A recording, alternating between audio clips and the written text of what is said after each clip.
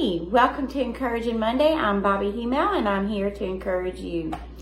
Today I want to continue to talk to you about how to thrive. You know, in life, we get these battles that come against us. We get so many attacks that come, and how do we thrive through that? You know, just recently, I've had a lot of things come against me that were just simple things and then some kind of hard things. And I had someone ask me, how do I keep my joy? Well, first of all, it comes from renewing my mind in the Word of God on a constant basis, reading my Word a lot. And it doesn't have to be, I read a book. I like to just read different stories in the Bible as the Lord leads me. But the other thing comes from using the Word of God for my battle. Okay, so let me explain. The Bible says that we are to take up our sword, which is the Word of God, and fight. So how do we do that? Well, first of all, we have to know what's in the Word of God, and that means we need to read it. Second of all, we speak that word out, and it defeats the enemy. There is a spiritual battle going on in the heavenlies, and the enemies are trying to come against you, as the Word of God says. And if we resist him, he will flee. And as we speak the Word of God, we are giving our angels power to win that battle. And so, knowing that, let me read you Ephesians. I want to read you Ephesians 6, 13, I think, through 20. So if you give me a second, I'm going to read this. Therefore, take up the whole armor of God, that you may be able to withstand in the evil day. Having done all, then stand firm. Stand therefore, having fastened the belt of truth, having put on the breastplate of righteousness, shoes for your feet, having put on the readiness giving of the gospel of peace. In all circumstances, take up the shield of faith, which you can extinguish all the flaming darts of the evil one. Take up the helmet of salvation and the sword of the Spirit, which is the Word of God.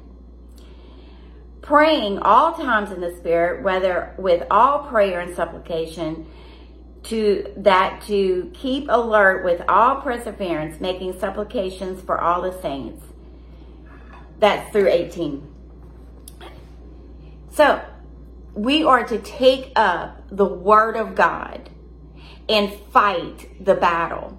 Not just say, oh man, I wish this would get better, and you know, Lord, I just don't know what to do. Not that that's wrong. But we need to take authority and fight the battle with the Word of God. And we do that by knowing the Word. If you don't know where to start, Ephesians is great.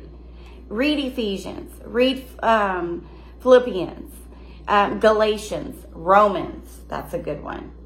Start reading in the Word. Ask the Lord, Lord, take your Word up. Lord, give me a word today. And open it up and start to read. And he will make it plain to you that you will understand it. And get in church or watch church.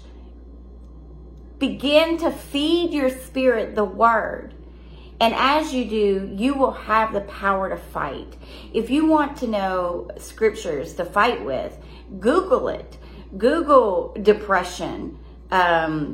Scriptures for depression, scriptures for battles, scriptures to fight the enemy, and it'll give you a list of scriptures, and you begin to speak those scriptures out one by one and say, as for me, this word is for me and my household. I will take up my authority given to me in Jesus Christ, and you fight that battle with those words.